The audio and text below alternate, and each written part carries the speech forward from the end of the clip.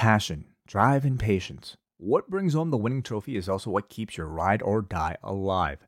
eBay Motors has everything you need to maintain your vehicle and level it up to peak performance. From superchargers, roof racks, exhaust kits, LED lights, and more, whether you're into speed, power, or style, eBay Motors has you covered.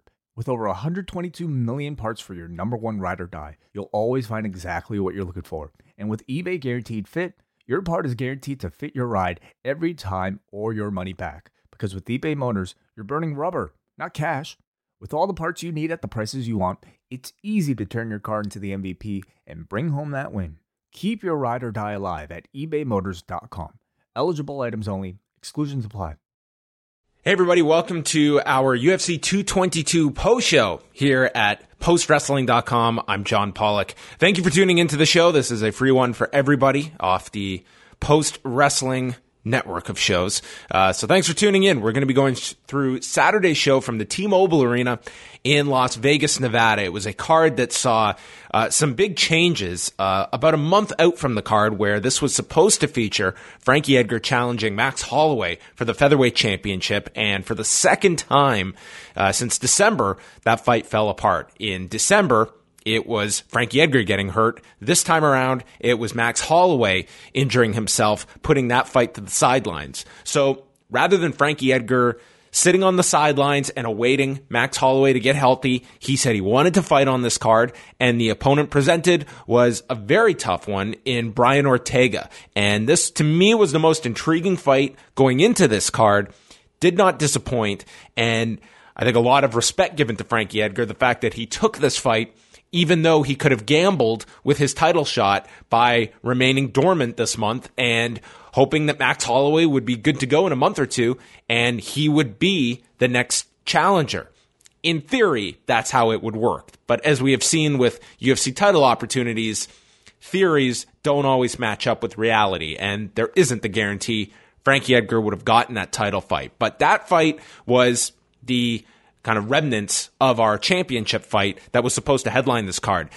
That alone wouldn't have been able to headline a pay-per-view, in my estimation. What was able to was Chris Cyborg Justino stepping in on short notice and willing to defend her featherweight title against Invicta Bantamweight champion Yana Kunitskaya, who also took this fight on short notice, though it should be noted she had not only been preparing to move up to featherweight, but she had been scheduled to fight the week prior, where she was going to be the one that would be taking on Sarah McMahon, and instead it was Marion Renault who filled in that vacancy. And going back a week ago, it was Marion Renault getting her arm raised in that fight. So Yana Kunitskaya takes the title fight. It's enough that they can proceed forward with a pay-per-view. And this card is one of the more intriguing pay-per-view numbers in a while, because back at UFC 219, that was a surprisingly well-purchased pay-per-view. It featured Chris Cyborg and a big opponent in Holly Holm. One could argue Holly Holm would trump Marloes Coenen as the toughest woman that Chris Cyborg has ever fought. And she went 5 rounds, had her arm raised. That show also had the benefit of Khabib Nurmagomedov fighting on the card, and of course, Cyborg having a more marketable, well-known opponent in Holly Holm, who has shown a history of being able to draw, but in different circumstances. We had Holly Holm, of course, coming off of that Ronda Rousey victory. She was then a big part of UFC 196, taking on Miesha Tate, but of course that card was largely credited to the main event that was Conor McGregor and Nate Diaz. Nonetheless, even if you're not going to give Holly Holm credit, or at least any credit, for that pay-per-view, a lot of people saw Holly Holm, just as a lot of people saw Holly Holm against Ronda Rousey the prior November. You fast forward to the Valentina Shevchenko fight, and Holly Holm pulled in a very strong number against an unknown opponent on Fox. So Holly Holm has some drawing juice behind her. I think Chris Cyborg does as well. This card, though, it's all on Chris Cyborg, in my opinion. Brian Ortega and Frankie Edgar, I don't think they would have gone ahead with a pay-per-view. I think that fight alone forces this to be an FS1 card. I don't think you could have gone ahead with Arlovsky, Stefan Struve as your second biggest fight on that main card, along with Sean O'Malley and Andrei Sukhomtov. So this show, if this does well, and by well, I would say north of 250,000 buys, I think that should be a feather in Chris Cyborg's cap that she can not only headline with the right opponent, she can headline with no opponent, which, all due respect to Yana Kunitskaya, nobody, very few were aware of the Invicta Bantamweight champion going into this card. So let's rewind. We're going to start at the beginning of the show, work our way up to the main event. We had an announced attendance of 12,041 at the T-Mobile Arena and a live gate of $1,367,672. Opened up on Fight Pass with Jordan Johnson and Adam Milstead. And this was a fight that, surprising to me, ended up going the full 15. And this was our first of 5 split decisions on this card. I gave Adam Milstead the opening round, landed a counter right, and seemed to have the timing down pretty well when Johnson would throw, and then Milstead landed an elbow off the fence, kind of punctuated the round for him. Second round, though, it was the story of Jordan Johnson and his clinch work. He was landing his jab at the start of the round, and then when he would clinch, very active with his clinch. And at one point, Mark Smith separates them. And this is when Johnson is being very active, and Joe Rogan very annoyed at this decision by referee Mark Smith, stating that is not a dominant position, but that is an advantageous position for Jordan Johnson, who is being active. He is not riding the clock. He is being active, and he is landing in the clinch. Milstead would land with a right near the end, and then Johnson got a takedown at the end, and they went back to the clinch and got another separation before the end of the second. Into the third, very close round here. Milstead did land a big right to the head, and a knee from the clinch was returned by Johnson. Johnson then using his left counters, jabs, and then got a single leg takedown right near the end. Milstead did end the round strong with a few big shots. Not enough, in my opinion, to win the round. So I scored it 29-28 for Jordan Johnson. Referees had it 29-28, 2 judges having that score in favor of Johnson, and then 1 had it 30-27 Adam Milstead, which is not a great card. Not when that second round was a clear Jordan Johnson round. I gave the first to him. I think you could argue the third. He ended the round strong, but a 30-27, that's a tough one to go. I can go 29-28 Milstead, but nothing more. Right guy won. Jordan Johnson improves to 9-0, and he was stunned afterwards, speaking to Joe Rogan, that any round went to Adam Milstead, not even conceding the first. So then we go to Cody Stamann and the returning Brian Caraway, who has been gone for a very long time. His last fight was May of 2016, and that was a lifetime ago. That was a different ownership group of the UFC, and he had been coming off wins over Eddie Wineland and Aljamain Sterling, but inactivity had really put him into relative obscurity in the bantamweight division, and getting a tough opponent in the 16-1 Cody Stamann. First round, great round for Brian Caraway. If there was any concern over his time away, and different when you're still training, you're still active, versus being in an actual fight in that environment and performing on the stage at hand. And Caraway looked great in this round. He put Stamann against the fence, landed a short right uppercut, got a single leg takedown into half guard. I mean, his passes were really on point in this fight when he was able to get top position and his ability just to move. He did go for a Kimura at the end, and there was even a knee that landed where Stamann was clearly down, but went unchecked. And I don't think Daniel Cormier was going to touch this one this week after all he went through last week over the Jeremy Stevens, Josh Emmett fight.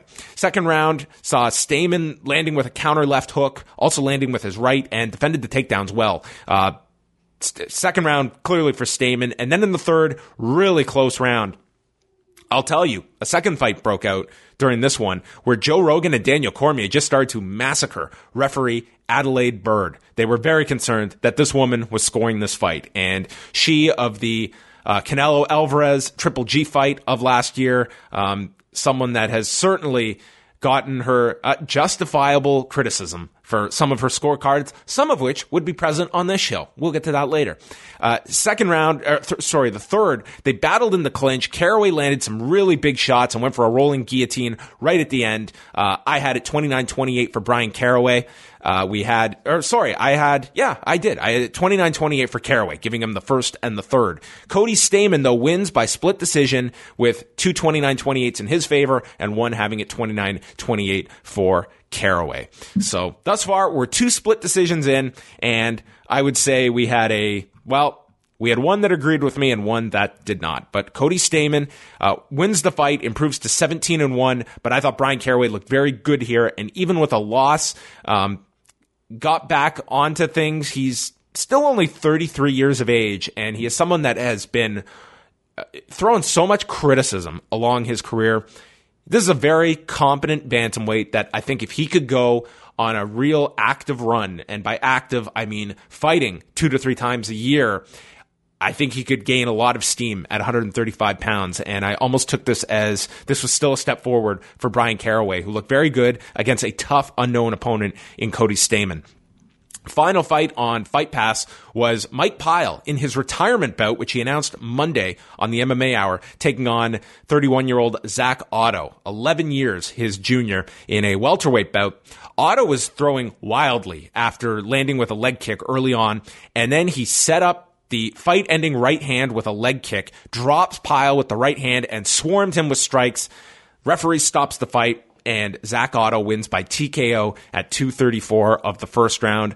Not a Cinderella story ending for Mike Pyle's career, but gave a very emotional interview afterwards with Joe Rogan. Just loved his career. And it was funny, if you listen to his interview with Ariel Helwani this past Monday, where he announced his retirement, he seemed pretty fine about this retirement. It wasn't an emotional thing. It wasn't this big separation in his life, but I think watching enough fighters, it was not surprising to see him have this reaction in the moment where he was reduced to tears and clearly saw this as the end. He's 42 years old now.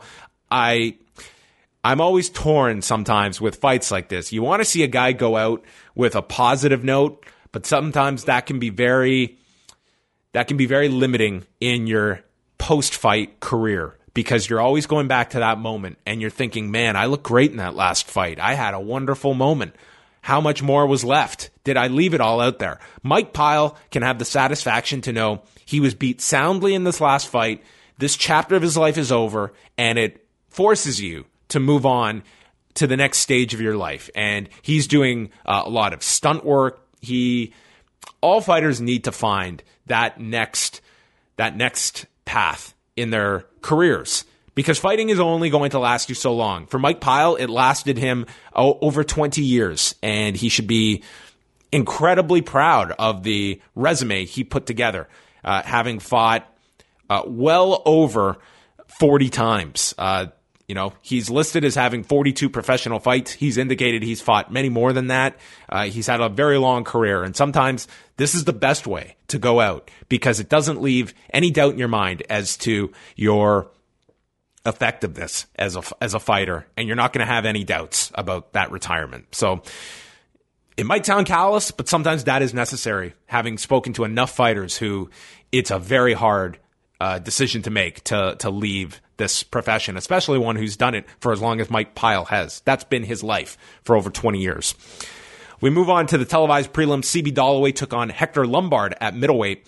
CB Dollaway had one of the craziest injuries I can ever recall. I was there in Cleveland at UFC 203, and the day before his fight, he was in an elevator, and I was not at the fighter hotel, but I was told this hotel was just awful. This elevator system was brutal, and it ended with a number of guys in the elevator, and it crashed. It fell down and crashed, causing Dollaway this significant back injury, and he's had a lot of problems since then. He has fought. He did fight in July of last year. He's coming off a decision victory over Ed Herman, and was taking on Hector Lombard here, who has had an awful run. He's lost 4 straight heading into this fight, 3 of those at middleweight. Was fighting at welterweight prior.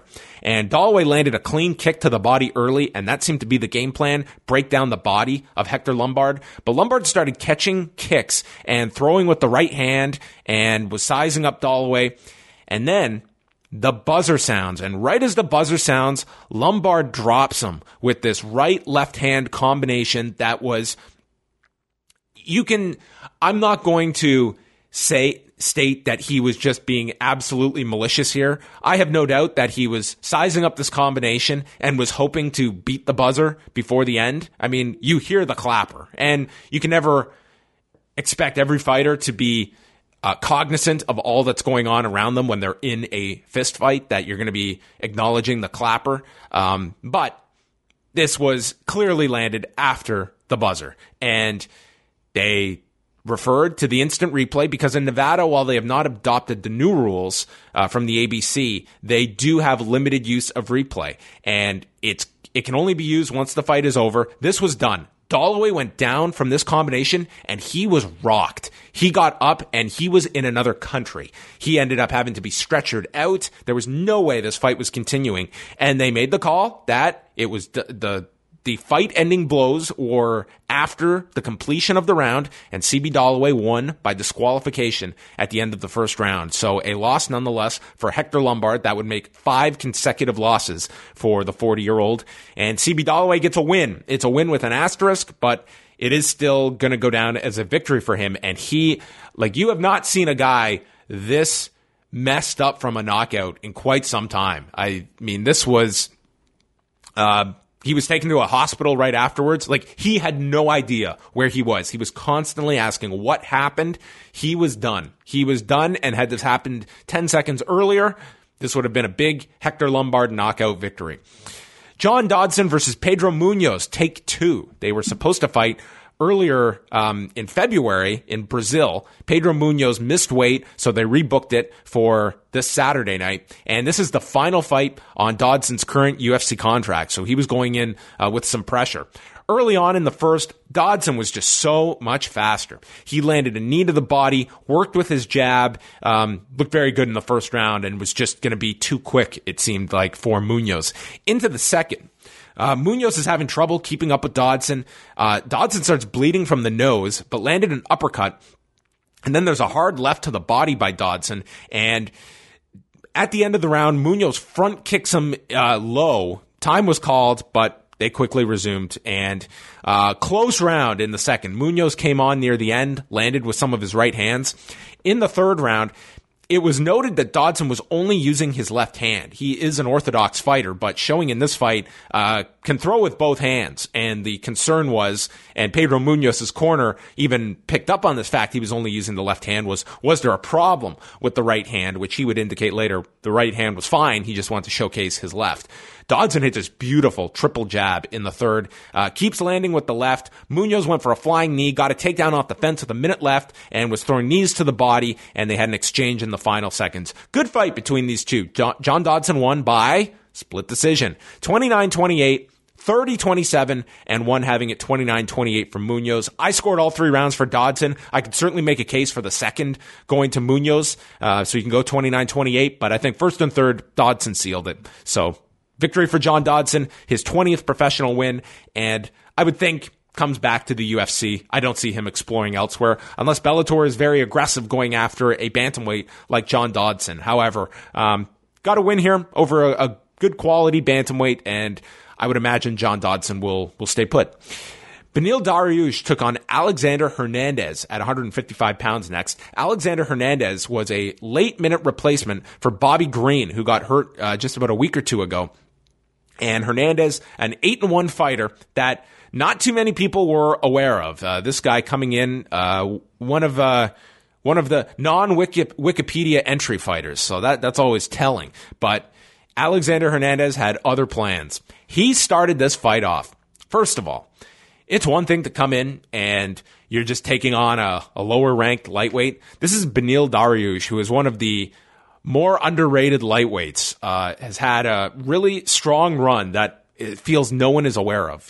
8-3-1 in the UFC coming into this fight, and was just coming off a majority decision victory over Evan Dunham, who is no slouch at 155 pounds. So anyway, Hernandez comes in and he puts his hand out to tap gloves, faked them, and hit a front kick to the body. There was no screwing around for Alexander Hernandez, who was ultra aggressive immediately. Dariush was calm. He wasn't distracted by any of these antics. Hit a leg kick, and it looked like Dariush was just going to settle into his kind of striking game. But then out of nowhere, Hernandez drops him cold with a left hook, and Dariush was out. Just flatlined on the canvas, and Hernandez finished him in 42 seconds by knockout. This was one of the big performances of the entire card, and Alexander Hernandez did a great interview after the fight with Joe Rogan, stating he had arrived and made a huge impact for himself in one of the most bloated divisions in the sport, the UFC's lightweight division, and he advances significantly by beating someone the level of Beneil Dariush in his opening fight. So Alexander Hernandez really standing out on this card. You can question the sportsmanlike of the opening of that particular fight, but nonetheless, Alexander Hernandez, you can't really fault the outcome, which was a solid knockout victory under a minute over a big lightweight in Beneil Dariush. Televised prelims were headlined by Ashley Yoder taking on the highly touted Mackenzie Dern, who was one of the biggest favorites on this card, not the biggest. Came in a minus 450 favorite. Ashley Yoder, 5-3 fighter. And we started off with Mackenzie Dern not shooting for the takedown. This is a tremendous jiu-jitsu practitioner, but it was her striking she wanted to show off in the first round, and she would clinch, and she would throw these wild shots that, I mean, she is self-admittedly not a striker, and her striking has a lot to be desired, to the point that, I mean, Ashley Yoder was figuring her out in the second round, and all credit to Ashley Yoder, but Mackenzie Dern in the UFC strawweight division, which may not even be the best division for her. She has had a lot of trouble in the past making 115. She was the last fighter to weigh in on Friday, so she goes through an arduous process before ever getting into the cage to make 115, and you wonder, how much are you sacrificing size-wise versus what are you benefiting from health-wise by fighting at 125 pounds, where that's now an option for the women? We had complained about it for so long that a fighter like Mackenzie Dern 2 years ago, yeah, you're going to force yourself to get to 115 because 135 is crazy to be going 20 pounds higher. Now you have a bridge with 125, so it would not surprise me at all that Mackenzie Dern finds her ultimate success at 125. However, her striking, it needs a lot of work because a competent striker is going to massacre this woman. Her hands are down. She's just throwing crazy. But was landing partially throughout this. Put Yoder against the fence. Yoder did land with a left hand at the end. This was definitely Dern's round in the first. Second round, though, it was all Ashley Yoder. She connected with a left hand and was just landing frequently with that left hand. Very little defense from Mackenzie Dern. During an exchange, Yoder did put her down to a knee. Dern came back and cut Yoder by the right eye, and Yoder blocked the takedown. The early portion of this fight, it was a credit to Ashley Yoder for being able to block takedowns and clearly drilling that significantly, knowing Mackenzie Dern's expertise on the ground. In the third, Dern did land with a right hand, shot for a single unsuccessfully, finally got a takedown late in the fight, took Yoder's back instantly, had a hook in, and it was just watching a magician here as she got her second hook in, fought for the choke, and Yoder did fight the choke off. It was a big finish for Mackenzie Dern. I had it 29-28. Most people would score this fight 29-28. It was a very easy fight to score. But we got another split decision. Somehow, there was a 29-28 for Ashley Yoder. And behind door number 29-28, Adelaide Byrd, ladies and gentlemen, welcome to UFC 222. I will not complain too much because the right person won this fight, Mackenzie Dern, but how anyone scores this fight, anything but 29-28, preposterous. We now move on to the pay-per-view portion. Female bout at bantamweight with the returning Kat Zingano, who has been inactive since UFC 200. All the way back in July 2016, taking on undefeated Ketlin Vieira. And she has been on a roll in the UFC's women's bantamweight division, beat Kelly Fashholz, Ashley Evans-Smith, and then her biggest win was submitting Sarah McMahon last September at UFC 215. Kat Zingano, though, would represent an even bigger win. being another former title challenger to former champion Ronda Rousey. First round, this was interesting. Vieta was landing a lot of counters, but Zingano was landing quite a bit here with her right hands. And the commentary really didn't reflect, in my opinion, what Zingano was doing. And it just seemed so focused on what Vieta was doing in retaliation, but not enough initiation by Zingano and strikes that were landing. At the end, Vieta got the takedown and ended the round in half guard. So I gave the first round to Vieta, but was a close round. And you didn't get that sense. Like, go back and watch the first 2 minutes of this round and watch it on mute, watching Cat Zingano's output, and then watch the first 2 minutes with the commentary on. And it, to me, told a very different story. And that's not to say Vieta wasn't doing anything either. She was countering, she was landing, but that wasn't the full view of the fight. Second round, there was this beautiful throw by Vieta into mount, took Zingano's back, was working for the arm triangle, but Zingano was relentless off her back. She escaped from that awful position, but Vieta was able to stay in half guard and remained in this position until right near the end of the round. Much clearer round to score, with Vieta winning the second. And then in the third, Zingano comes out strong with a head kick, is throwing with her right hands. She threw an inside leg kick and appeared to have hurt her leg from it being checked, and Vieta pounced on her, took her down. Vieta got on top. Zingano was by the fence.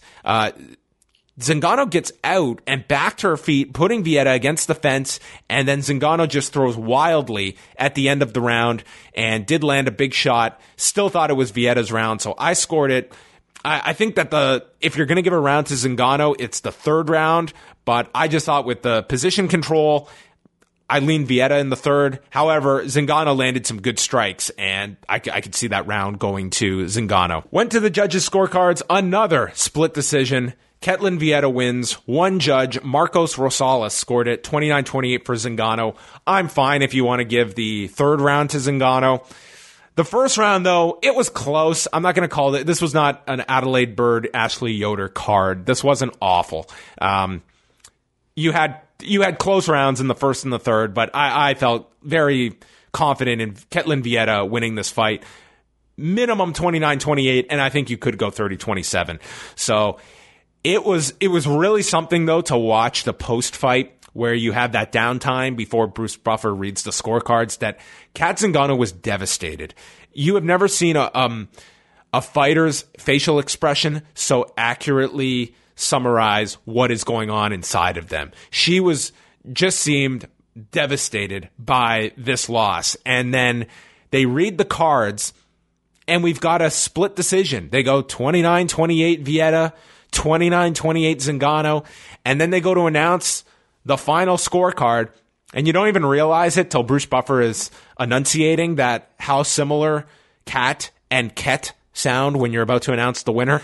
But announce Ketlen Vieta, and Zingano knew immediately. She knew she had lost this fight. She didn't have the big look of shock on her face that are so popular amongst split decision reads, but Ketlen Vieta moves up in the UFC's women's bantamweight division, and I would say is in a pretty prime spot for a title fight down the road. I don't know if that is her next fight. I think that Amanda Nunes, if it's not Raquel Pennington, it will be Chris Cyborg next for her, and that probably takes Ketlen Vieta out of an immediate title fight, and probably she will stay active fighting somebody else near the top of that division. And I'm just pulling up the UFC rankings here as we look at possible opponents down the road for her. So it's been thrown out, the idea of Dana White after tonight's main event, of going ahead with Chris Cyborg and Amanda Nunes, bypassing the proposed Amanda Nunes-Raquel Pennington fight. If that were to happen, I think Ketlen Vieta and Raquel Pennington would make all the sense in the world.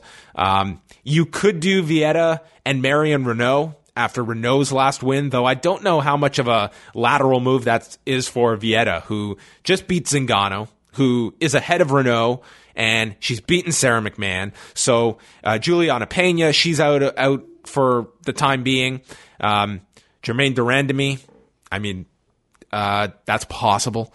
And then there's Holly Holm. So that's kind of where you're looking at. But for me, Ketlen Vieta, I would imagine it's going to be Holm or Pennington next for her. That would be, to me, what she should be angling for. And if Pennington's taking the next title fight, then maybe Vieta and Holly Holm is the fight to make. If Holm wants to be at bantamweight, she could very well settle in at 145 pounds as well and have that as a viable option for her moving forward. She's someone that can compete at that division, and the argument is she shut out of a title fight at 145 as long as Cyborg is champion? You would think for the time being she is. All right, next up, Andrei Arlovski against Stefan Struve. Andrei Arlovski, 39 years of age. He was coming in to his 25th UFC fight of all time. Overall, this would be professional fight number 42. Had his first UFC fight in November of 2000, if you can believe that. Unbelievable. Interesting stat in this fight was the fact that in his 24 prior UFC fights, he had amassed 3 takedowns. In this fight alone, he had, I believe, 5 takedowns altogether when all was said and done. He had at least 5, if not a 6th in this particular fight. But he nearly doubled his entire history in the UFC takedown-wise in one fight. Arlovski fought a very smart fight. Was this the most entertaining fight in the world? No, but it was really something to watch. Andrei Arlovski, a patient, strategy-heavy Andrei Arlovski, figure out Stefan Struve, who continues to be the most frustrating heavyweight in history. Everyone looks at this guy who is now 9 years into his UFC tenure. I don't think he's ever going to reach the potential people had for this near 7-footer with an 84.5-inch reach. I just think it's not going to happen. If you're going to have this much trouble with Andrei Arlovski in 2018, I don't know how you can expect anything different. First round, Arlovski got a takedown into half guard, let Struve up. He really didn't want to get involved in anything on the ground with Struve, but did have the takedowns there. Like, his wrestling was something to watch in this fight, something that Arlovski had never shown at this level before, this ability to take down a guy so much bigger than him and navigate those legs and be able to take him down pretty much at will in this fight.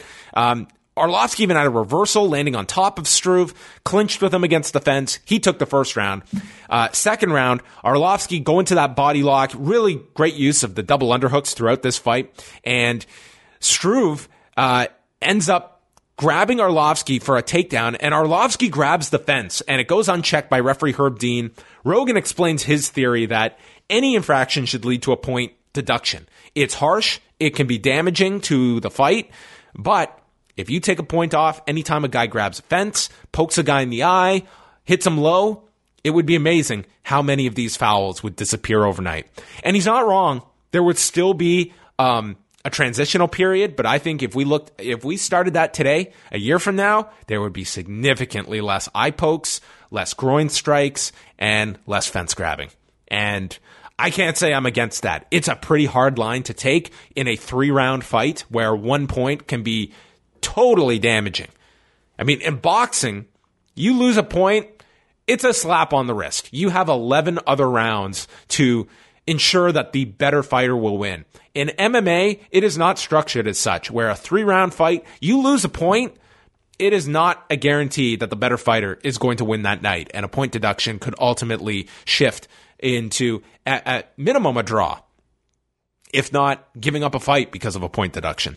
Struve did win the second round, I felt. They did get separated off the cage. Arlovski was also poked in the eye. There were a lot of fouls in this fight, by the way.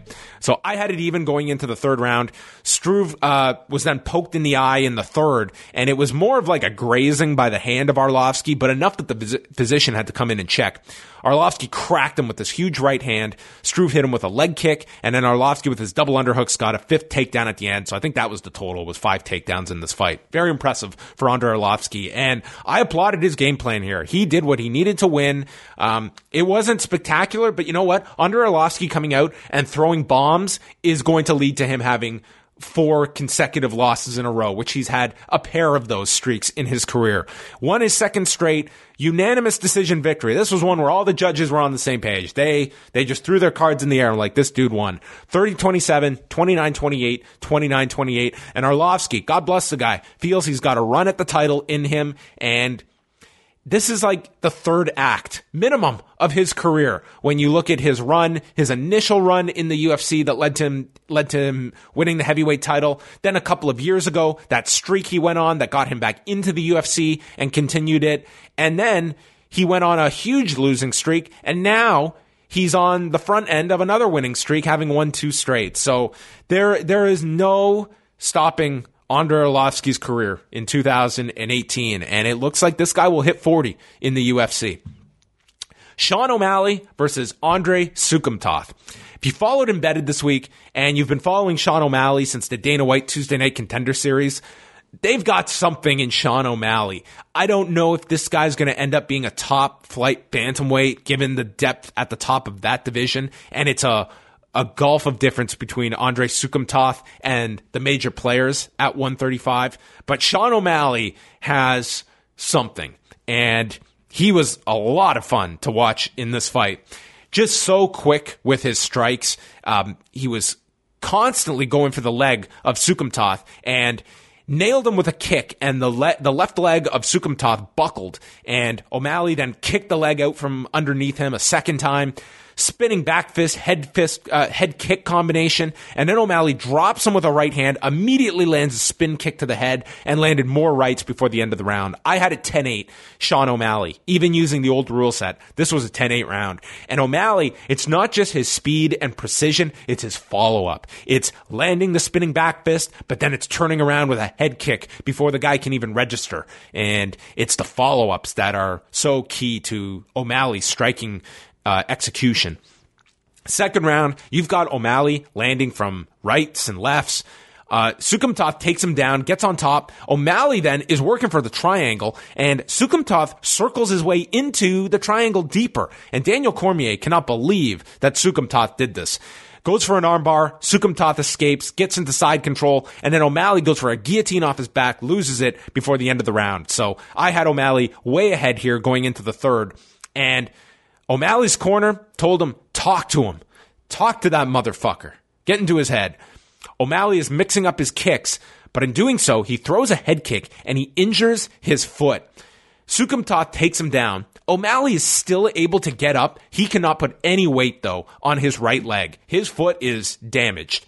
Sukumtoth takes him down again, goes into side control, and this is again when the announcers are just puzzled at the ring awareness, the fight IQ of Sukumtoth, that here's a guy that cannot stand on his leg. Why are we taking him down? Force him to get onto his feet. Like, you could just destroy this man's leg, forcing him to stand. It was excruciating, and O'Malley was being given this ability to rest and just fight off his back and not put pressure on the injured foot. The corner is even telling Sukumtoth to stand. It ends with Sukumtoth in side control. So yes, Sukumtoth wins the third round, but on a fight where you had dropped the first 2 rounds, the first of which was a 10-8, you really have to put into question Sukumtoth's strategy here in the third round. If he recognized the foot injury, I don't know how you couldn't. Like, it was so abundantly clear. He was not hiding this injury. So they go to read the scorecards. O'Malley can't even stand. He's being checked on his back. And as Bruce Buffer reads the scorecards, he wins the fight by unanimous decision on scores of 29-28 and 2 29-27 cards, which is the score I had. And O'Malley starts cheering and celebrating on his back. Joe Rogan gets down on the 2 knees to interview him, and the dude plugs his after party. This guy is great. He is someone that, if his fighting style, which is very fan-friendly, can be effective against top-level competition, he could really be a star to watch. And that's where the UFC is in 2018. And it's why I love this card going in, because you had guys like Sean O'Malley. You had guys like Brian Ortega. And even Chris Cyborg, who is kind of not in that same category of rising stars, but marketable stars that Chris Cyborg is starting to show some drawing ability. And we're coming in the wake of the Conor McGregor, Ronda Rousey era, where you had 2 blockbuster stars at their zenith in tandem with one another. So now it's looking at who are going to be the new stars. Is Israel Adesanya going to be a next star? Maybe, but there's these diamonds in the rough that we're starting to see build some following, and we're going to see. It's like looking at a bunch of blue chip stocks and seeing, okay, we're going to put some money on them. Let's see if these companies explode. Maybe you're going to find an Apple in there. Maybe not. A lot of these people are not going to pan out, but there's some interesting stars, and this card was full of them. So, big performance for Sean O'Malley. He's remains undefeated, improving to 10-0. Frankie Edgar versus Brian Ortega. Big fight. Had a lot of interest going into this one for myself. And the fight started with Edgar using all of his speed, landing a lot more than Ortega and finishing his combinations. Like, he would enter and boom, it was 2 to 3 punch combinations. Edgar tried to catch a kick, went for the takedown, and Ortega instantly went for the guillotine that Edgar got away from. So this was going to be contested standing for the opening duration. Then Ortega, who was very patient as he was eating a lot of Edgar's strikes, blasted him with a left elbow, and Edgar is rocked. And Ortega senses this. He starts unloading with uppercuts and drops Frankie with a right uppercut, and he is rocked. Herzog jumps on top of Frankie to stop the follow-up strikes, and Brian Ortega becomes the first individual to stop Frankie Edgar by KO at 4:44 of the first round. Brian Ortega improves to 14-0, biggest win of his career, no questions asked, and clearly has put himself in line for the next featherweight title shot. There is no other featherweight title fight to make than Max Holloway versus Brian Ortega. And Brian Ortega is... he is a fighter that has, first of all, this is a guy who had a drug test failure a number of years ago, and it's something that could have been held against him, but I feel that these performances, it happened so early in his UFC career that I think he has kind of paid the penance for that, and it's not this cloud that hangs over top him that other fighters have. I would be curious how many people watching this were even aware of the draw standalone failure he had those years ago, but after beating Renato Moicano, Cub Swanson, and now Frankie Edgar, this is certainly the big name at 145 pounds that people are interested in. And Max Holloway, he's another one of those guys that I would love to see a pay-per-view headlined by these two to see if they can crack 250, if they can hit 300,000. That's the featherweight fight to make. I would love to see it on a card where they're stacked with a second big fight on top of it, because that's what you want on these pay-per-views. When you have a Max Holloway and Brian Ortega that are right near the cusp, but they're not quite there as being able to carry their own pay-per-view, give them some muscle. Give them every advantage possible. So Frankie Edgar, he got a lot of praise from people after this fight, in particular from Conor McGregor and from Max Holloway publicly about taking this fight, showcasing just so much heart. I mean, Frankie Edgar will be a future Hall of Famer, and this was, I don't want to say a changing of the guard, but that's what this fight was kind of promoted as, and that was kind of the outcome you were left with. Brian Ortega not only beat Frankie Edgar, he stopped Frankie Edgar. So a statement victory, and again, Max Holloway and Brian Ortega. That is the only fight you can make at 145 pounds, in my opinion. Even with Conor McGregor looming as he can. I mean, he can disrupt any title plans, but I really hope we see Max Holloway and Brian Ortega next. Main event was Chris Cyborg Justino and Yana Kunitskaya. And fight began with Cyborg landing a combination, and Yana just goes for a low single leg and gets on top of Cyborg. Kunitskaya is on her back, standing. Justino shakes her off, and then Cyborg lands with a knee to the body, and then Cyborg takes over. She's landing with her right hands in high frequency, drops her by the fence, and gets on top, landing hammer fist after hammer fist, and the fight is stopped at 3:25 of the first round. Chris Cyborg improves to 20-1, retains her UFC women's featherweight title in pretty dominant fashion. I mean, credit to Yana Kunitskaya for taking this fight. She was a plus 800 underdog. This would have been the biggest upset in UFC history, in my opinion. I think this would have trumped George St. Pierre and Matt Serra. I think this would have trumped, I think it definitely would have trumped Ronda Rousey, Holly Holm. This, to me, would have been the biggest upset, and I just didn't think there was a prayer of it happening. You never know in mixed martial arts, as they say, but a strong fight for Cyborg, and she wants Amanda Nunes next. That is clearly what she wants, and could be the fight that happens next. Dana White said that is the fight to make, and we'll see. Everyone was expecting Amanda Nunes to fight Raquel Pennington in Brazil in May.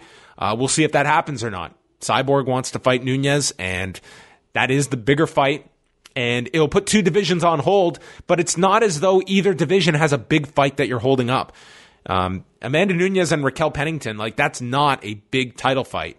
It's not like Raquel Pennington has been going on this incredible run that I would have much more issue if, and like, let's put out there, okay, Conor McGregor decides he wants to come back to fight Max Holloway, which would be surprising to see him come back for that fight above other options. But let's just, for the sake of it, you can understand why the UFC would make that fight. It is bigger than Max Holloway and Brian Ortega, but it's also, that's a featherweight fight in Ortega that you want to see very badly. I don't think people are dying to see Amanda Nunes, Raquel Pennington. And at featherweight, we've got nothing. We have got nothing for Chris Cyborg in the loneliest division in the UFC's history. So that could be where they go next. I would say there were some very strange scorecards on this card. As I mentioned, 5 split decisions, probably the most egregious being the Adelaide Byrd card for Ashley Yoder. Also, they promoted very heavily UFC 223 with some great promos for the 2 title fights on that card, with Rose Namajunas and Joanna Jędrzejczyk in their rematch for the women's strawweight title, and for Tony Ferguson and Khabib Nurmagomedov, which I will believe that fight is happening when they walk into the arena that night during their entrances. So that's a big 1-2 punch for 223.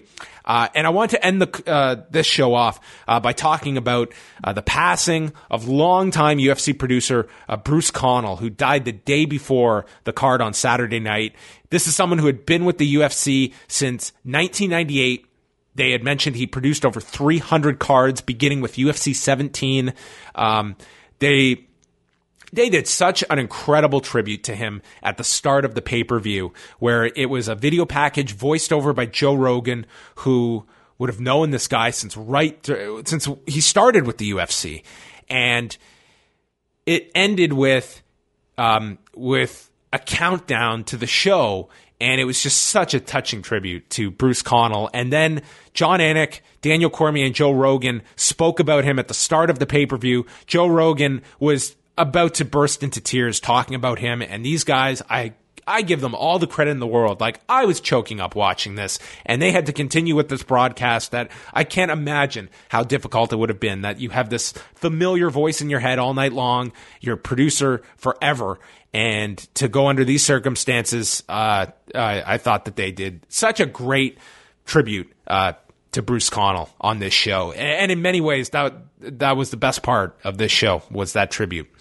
That's going to wrap up the show. So thank you, everyone, for tuning in. I know this was a day late. I did want to have this up Saturday night, so I hope you still got to check it out. Way and I will be back on Monday night following Raw with Rewind to Raw. And then Tuesday, we've got 2 shows coming your way.